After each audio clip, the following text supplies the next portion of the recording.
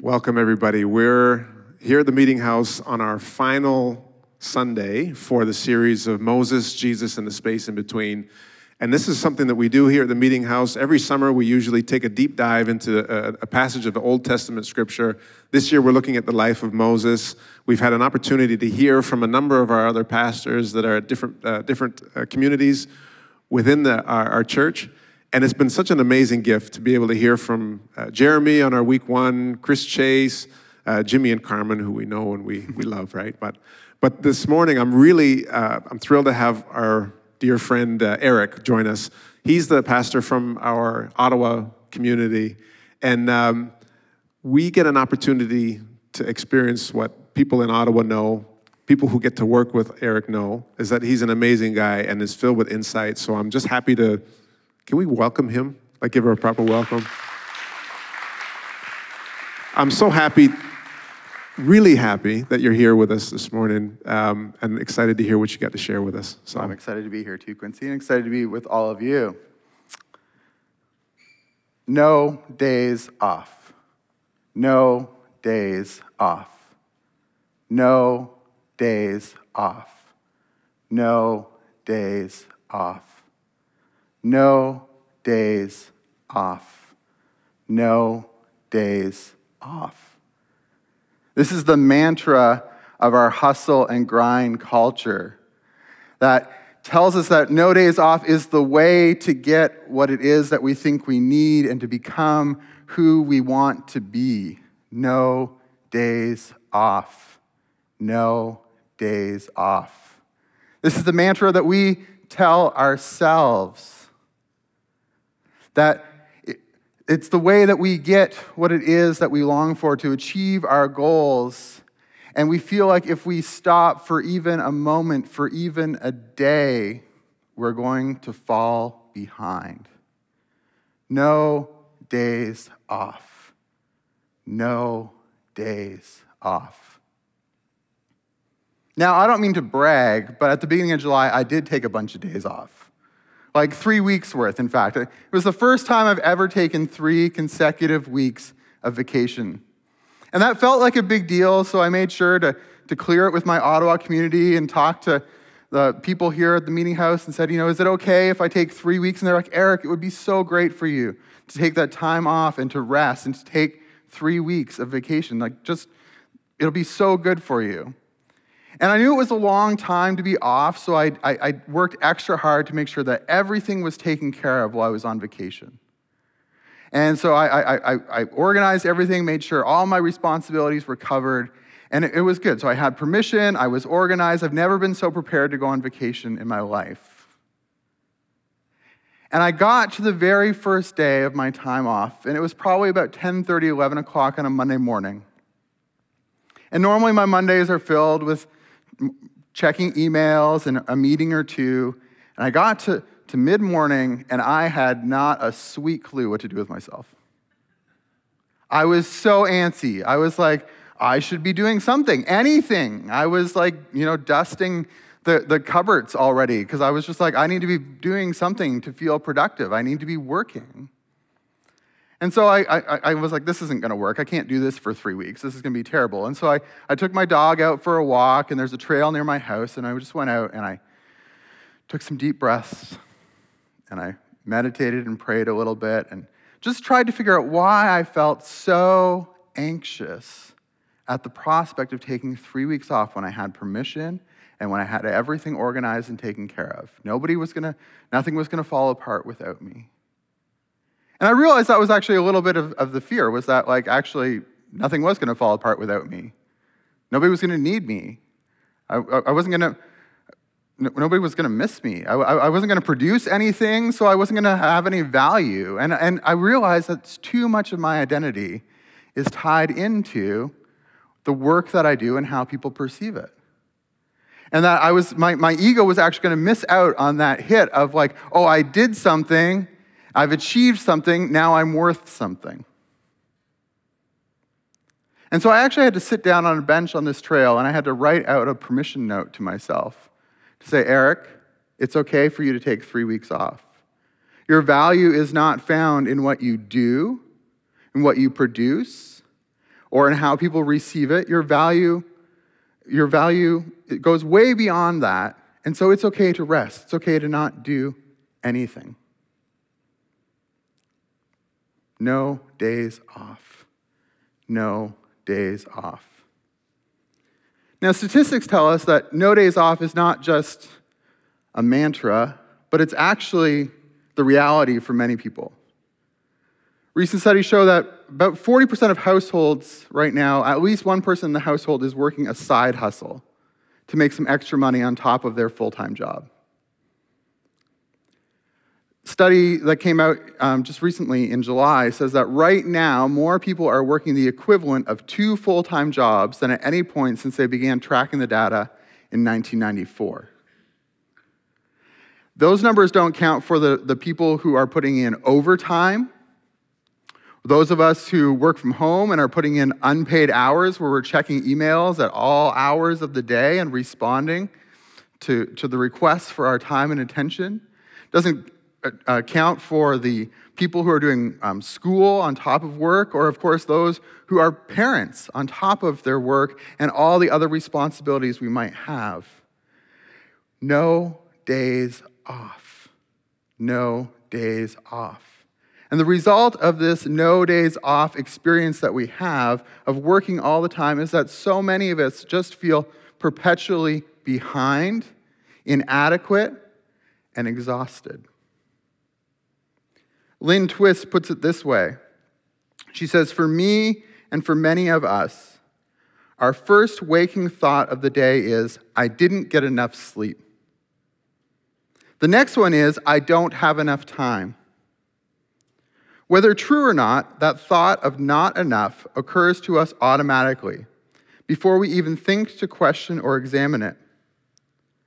We spend most of the hours and the days of our lives hearing, explaining, complaining, or worrying about what we don't have enough of. Before we even sit up in bed, before our feet touch the floor, we're already inadequate, already behind, already losing, already lacking something. And by the time we go to bed at night, our minds are racing with a litany of what we didn't get or didn't get done that day. We go to sleep burdened by those thoughts and wake up to that reverie of lack. How many of us are familiar with that reverie of lack? That sense of being behind, not having enough. For many of us, that reverie of lack is the soundtrack of our lives. And psychologist Richard Beck tells us that that reverie of lack, that fear of being behind, is motivated by 2 fundamental fears. One is the fear of not having enough, and one is the fear of not being enough. The fear of not having enough and the fear of not being enough. Now, the fear of not having enough is basic sort of survival fear. It's will I have enough money to care for my family? Will I have food? Will I have shelter? Will I have clothing? Will I have basic things? Will my health maintain? And in a world where inflation has far outpaced the increase in wages and everything seems more expensive and a dollar doesn't go nearly as far as it used to, this anxiety, this fear of not having enough is very real. And in fact, for many of us, no days off is simply the thing that we have to do in order to survive, in order to pay the bills, in order to make the math. But even if we did have enough, even if we didn't have to worry about any of those things, Richard Beck says that we would still be motivated by fear. The fear of not being enough. And the fear of not being enough is, do I matter? Do I have value? What is my legacy? Will I make a difference? Am I enough? Brené Brown says it's the shame-based fear of being ordinary. It's this desire to be seen as extraordinary, to be noticed, to matter. And so in this light, no days off is simply what it takes to be great, to be extraordinary, to matter. And it's interesting, both this fear of not having enough and not being enough is not so much something that comes to us from the outside, but it comes from within ourselves. If your boss came to you and said, you know what, our new company policy is no days off, you'd be like, my dude, I think I'm going to find another job. And yet, we'll take no days off and we'll screen grab it and put it as the lock screen on our phone so that we're like, yeah, that's motivating me to get up on my Saturday long weekend morning to do something that matters. The call is coming from inside the house. It's our own reverie of lack. We are slaves to our own fears. So Pharaoh said to his people, look, the people of Israel now outnumber us and are stronger than we are. We must make a plan to keep them from growing even more. If we don't, and if war breaks out, they will join our enemies and fight against us. Exodus 1, 9-10. Now, what is motivating Pharaoh here in his decision to oppress the Israelites? Fear. There's a fear of not having enough. He's afraid for his survival. He's afraid that the Israelites are going to get too strong, too powerful, and they're going to overthrow the empire. And they're going to take all the money, they're going to take all the power, and they're probably going to kill him. So he's motivated by fear of not having enough. He's also motivated by the fear of not being enough. He has a legacy to protect. He doesn't want to be the Pharaoh who was in charge when there was a slave revolt and they overthrew the empire. They don't build pyramids for the guy who oversaw the end of the Egyptian empire. He has a legacy to protect. So he's afraid of not being enough. And so he comes up with this plan that, well, we're just going to make them work more. We're going to enslave them and oppress them and make them work. Because if they have to work to have enough, then they're going to be so busy on that they won't be able to rally and overthrow the empire. And so he just says, no days off, and puts the Israelites to work. And the result is that the Israelites have to just work day after day after day in order to have enough to survive. And their entire identity, their entire sense of being enough doesn't exist because all they are slaves. That's their only identity, is their only value comes from the work that they do and what they produce. Excuse me. And so they find themselves trapped in this cycle of no days off. It's a literal type of hell. And there seems to be no escape.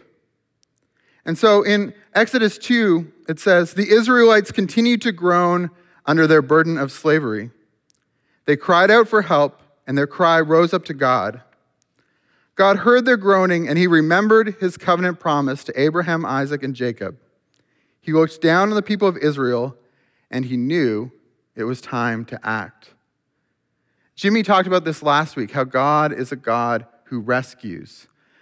The Israelites are crying out in their oppression of no days off, in their slavery, and God hears their cry, and he knows it is time to act. And so he recruits Moses and he partners with Moses to help set the people free. And through Moses, God makes two promises to the Israelites. And what I love about these promises is not only are they promises to set them free from their slavery in Egypt, but they are also promises that meet the needs of the fears that drive all of us. The fears of not having enough and not being enough. So through Moses, God promises the Israelites new land. He says he's going to take them into the promised land. He says in Exodus 3:8, I have come down to rescue them from the hand of the Egyptians and to bring them up out of that land into a good and spacious land, a land flowing with milk and honey. So this land that God promises the Israelites is a land of enough. There's enough space for everybody. There's enough for everyone to eat. There's enough resources for everyone to have what they need. There is milk and honey flowing. This is a land of enough. This land will meet their need of not having enough. And God also promises not just a new land, but a new identity. In Exodus 6:7, he says, I will claim you as my own people, and I will be your God. Then you will know that I am the Lord your God who has freed you from your oppression in Egypt. I will claim you as my own people. God promises to give them a new identity. Up until this point, their identity was as slaves. Their identity was only based on the work that they did and what they were able to produce. But God says, I will make you my people. You don't have to work for this. You don't have to earn it. This is just a gift that I give to you. This is who you are. You don't have to work for it. So, new land, new identity. A place where there is enough, an identity that you are enough. And God keeps his promises, and if we read on in the story, we know that God liberates them from Egypt and moves them eventually into the new land where they learn to live in their new identity as God's people. And so what Moses did for the Israelites, Jesus wants to do for all of humanity.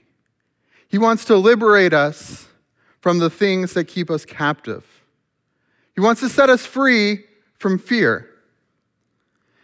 Jesus starts his ministry, the very first sermon he gives, he says this. He says, the Spirit of the Lord is upon me, for he has anointed me to bring good news to the poor. He has sent me to proclaim that captives will be released, that the blind will see, and that the oppressed will be set free. Because God is always a God who rescues. God always is working to set people free. And just like Moses, Jesus promises to set us free from the fears that drive us. Jesus also promises us a new land and a new identity, just like Moses. Where Moses promised a new land called the Promised Land, Jesus talked often about the kingdom of God. He said the kingdom of God is at hand, which means it's nearby, it's available. You can enter into the kingdom of God. And in this kingdom of God, Jesus says that you don't have to worry about what you're going to eat or what you're going to wear. He says you don't have to worry about having enough, because the primary guiding principle of this kingdom of Jesus is to love your neighbor as yourself. And when you love your neighbor as yourself, you're going to make sure that your neighbor has what they need. And your neighbor is going to make sure that you have what you need. And together, you're going to make sure that everyone in the community has enough. Everybody has what they need. So Jesus promises us a new land. He also promises us a new identity. Moses said, well, you'll be the people of God. Jesus says, I'll call you friends. But he also says you are the children of God, which I think is a beautiful identity, because it's not an identity that we have to work for in any way. It just is inherent in who we are. Your kids, your son, your daughter will always be your son and daughter, and they didn't have to do anything to earn that. They just were born. And they're your son or your daughter. They're your child. And that's how Jesus says that we are, is that we are just the children of God. We don't have to work for it. Our value is not found in what we produce. It is just in our identity as children of God, created in his image. He speaks to the fears that drive us and meets that need and says, in my kingdom, if you follow me, you will have enough and you will know that you are enough. Now, this is a lot for us to get our mind around, so Jesus gives us a metaphor. He says, you guys should be like branches on a vine. What does he mean by that? Well, in John 15, he says, I am the vine, you are the branches. If you remain in me and I in you, you will bear much fruit. Apart from me, you can do nothing. Now, what allows a branch to bear fruit is not the work that it does, but what it's rooted in. That it's rooted in the tree, it's rooted in the vine. And when it's rooted in the vine, then it bears fruit. And the bearing fruit is the having enough, the being enough. It's doing what it's supposed to do. It creates abundance by remaining in the vine. Now, what does it mean to remain in Jesus? We often think about remaining as something passive. But to remain in Jesus is actually an invitation to an act of resistance. To remain in Jesus is to resist the lie that our value is tied to what we do or what we produce. To remain in Jesus is to resist the hustle and grind of our culture and instead practice rhythms of rest and stillness and quiet. To remain in Jesus is to resist the scarcity mindset that we have to hold on to what we've got. It doesn't make a difference if we make it or not. But, sorry. Thank you. Somebody got it. I appreciate it. All right. It doesn't matter that we need to hold on to what we have, but we can actually hold it loosely and share it with others. To remain is to trust Jesus when he says that you will have enough and that you are enough. And so to remain in Jesus is to practice rhythms of rest and stillness and quiet. And instead of the hustle and grind of the world around us. Because some of us need to hear the words of Jesus, "Come to me, all you who are weary, and I will give you rest." We need rest. We are living our lives with no days off, and it's unsustainable, and it's exhausting us. Some of us need to write ourselves a permission note to take some time to rest, to be still. Some of us need to trust that we have enough instead of always wanting more. Some of us need to take some naps. Some of us need to take at least some days off. Now, there may be those of us who say, okay, Eric, I do trust that Jesus, I trust him when he says that there is enough and that I am enough. And my work-life balance is pretty good, and I'm taking some time for rest, and I'm practicing stillness and quiet. I'm doing these things, and that's great. And for you and for me, Jesus has a word for us. If we go further in this idea of the vine and branches, Jesus goes further in John 15, and he says, "As the Father has loved me, so I loved you.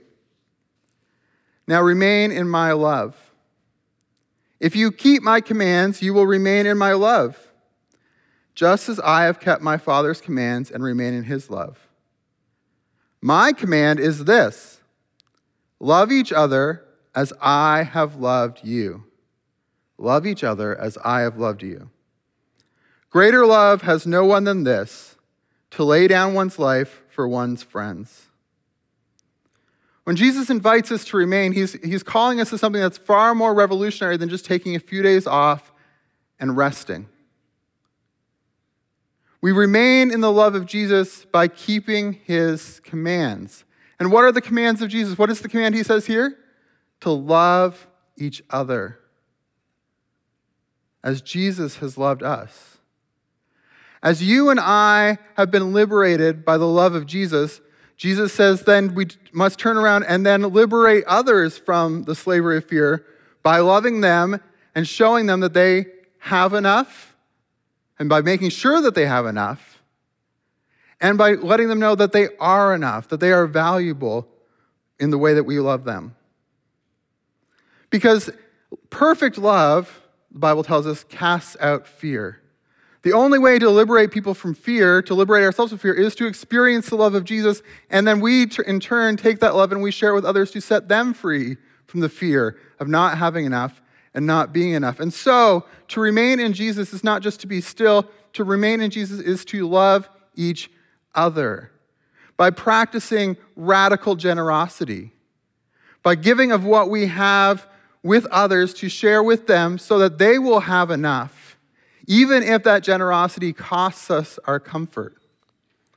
To remain in Jesus is to love each other by using whatever privilege we may have to stand up and speak out for those in our society who are undervalued and overlooked.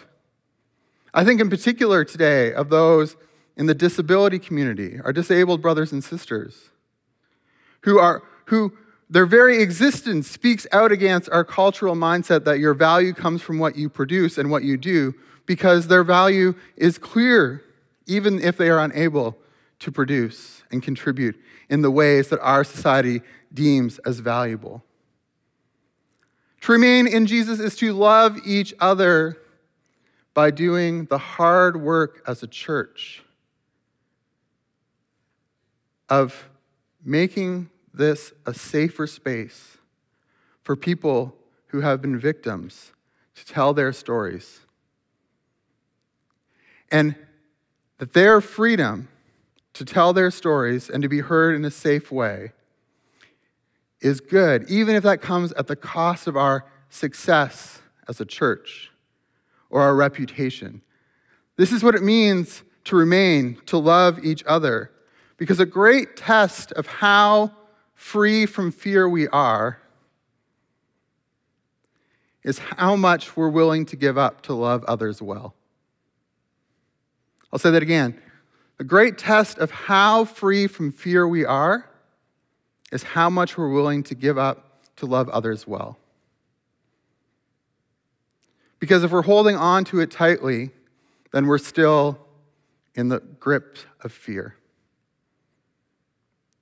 But when we're liberated by love, we will let it go, and we will not hold on to anything. We will follow the example of Jesus, who was willing to give up his life out of love for others. And he invites us to do the same, to love others as he has loved us.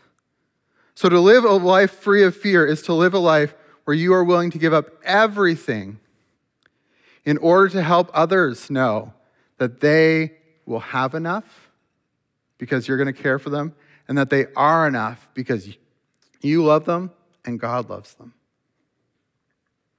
And so as the team comes, I just want us to think about how, just in the same way that Moses liberated the Israelites from Egypt, Jesus comes to liberate us from the voice of fear that says there is not enough and that you are not enough. And instead, Jesus invites us to trust in these promises that we will have enough and that we are enough. And then to, in turn, as we receive that love and we are liberated, to then go and share that love with others, to make sure that they have enough and to allow them to know that they are enough. And so we started this talk this morning with a mantra of no days off. No days off. And instead, I want to give you a new mantra. And I would invite you to say this during the week, but we're just going to close our time by praying this together. And this new mantra is simply, in Jesus, there is enough. In Jesus, I am enough. And so I invite you to put your palms open and invite you to say with me, in Jesus, there is enough. And put your hands to your chest and say, in Jesus, I am enough. In Jesus, there is enough. In Jesus, I am enough. In Jesus, there is enough. In Jesus, I am enough. In Jesus, there is enough. In Jesus, I am enough. Amen.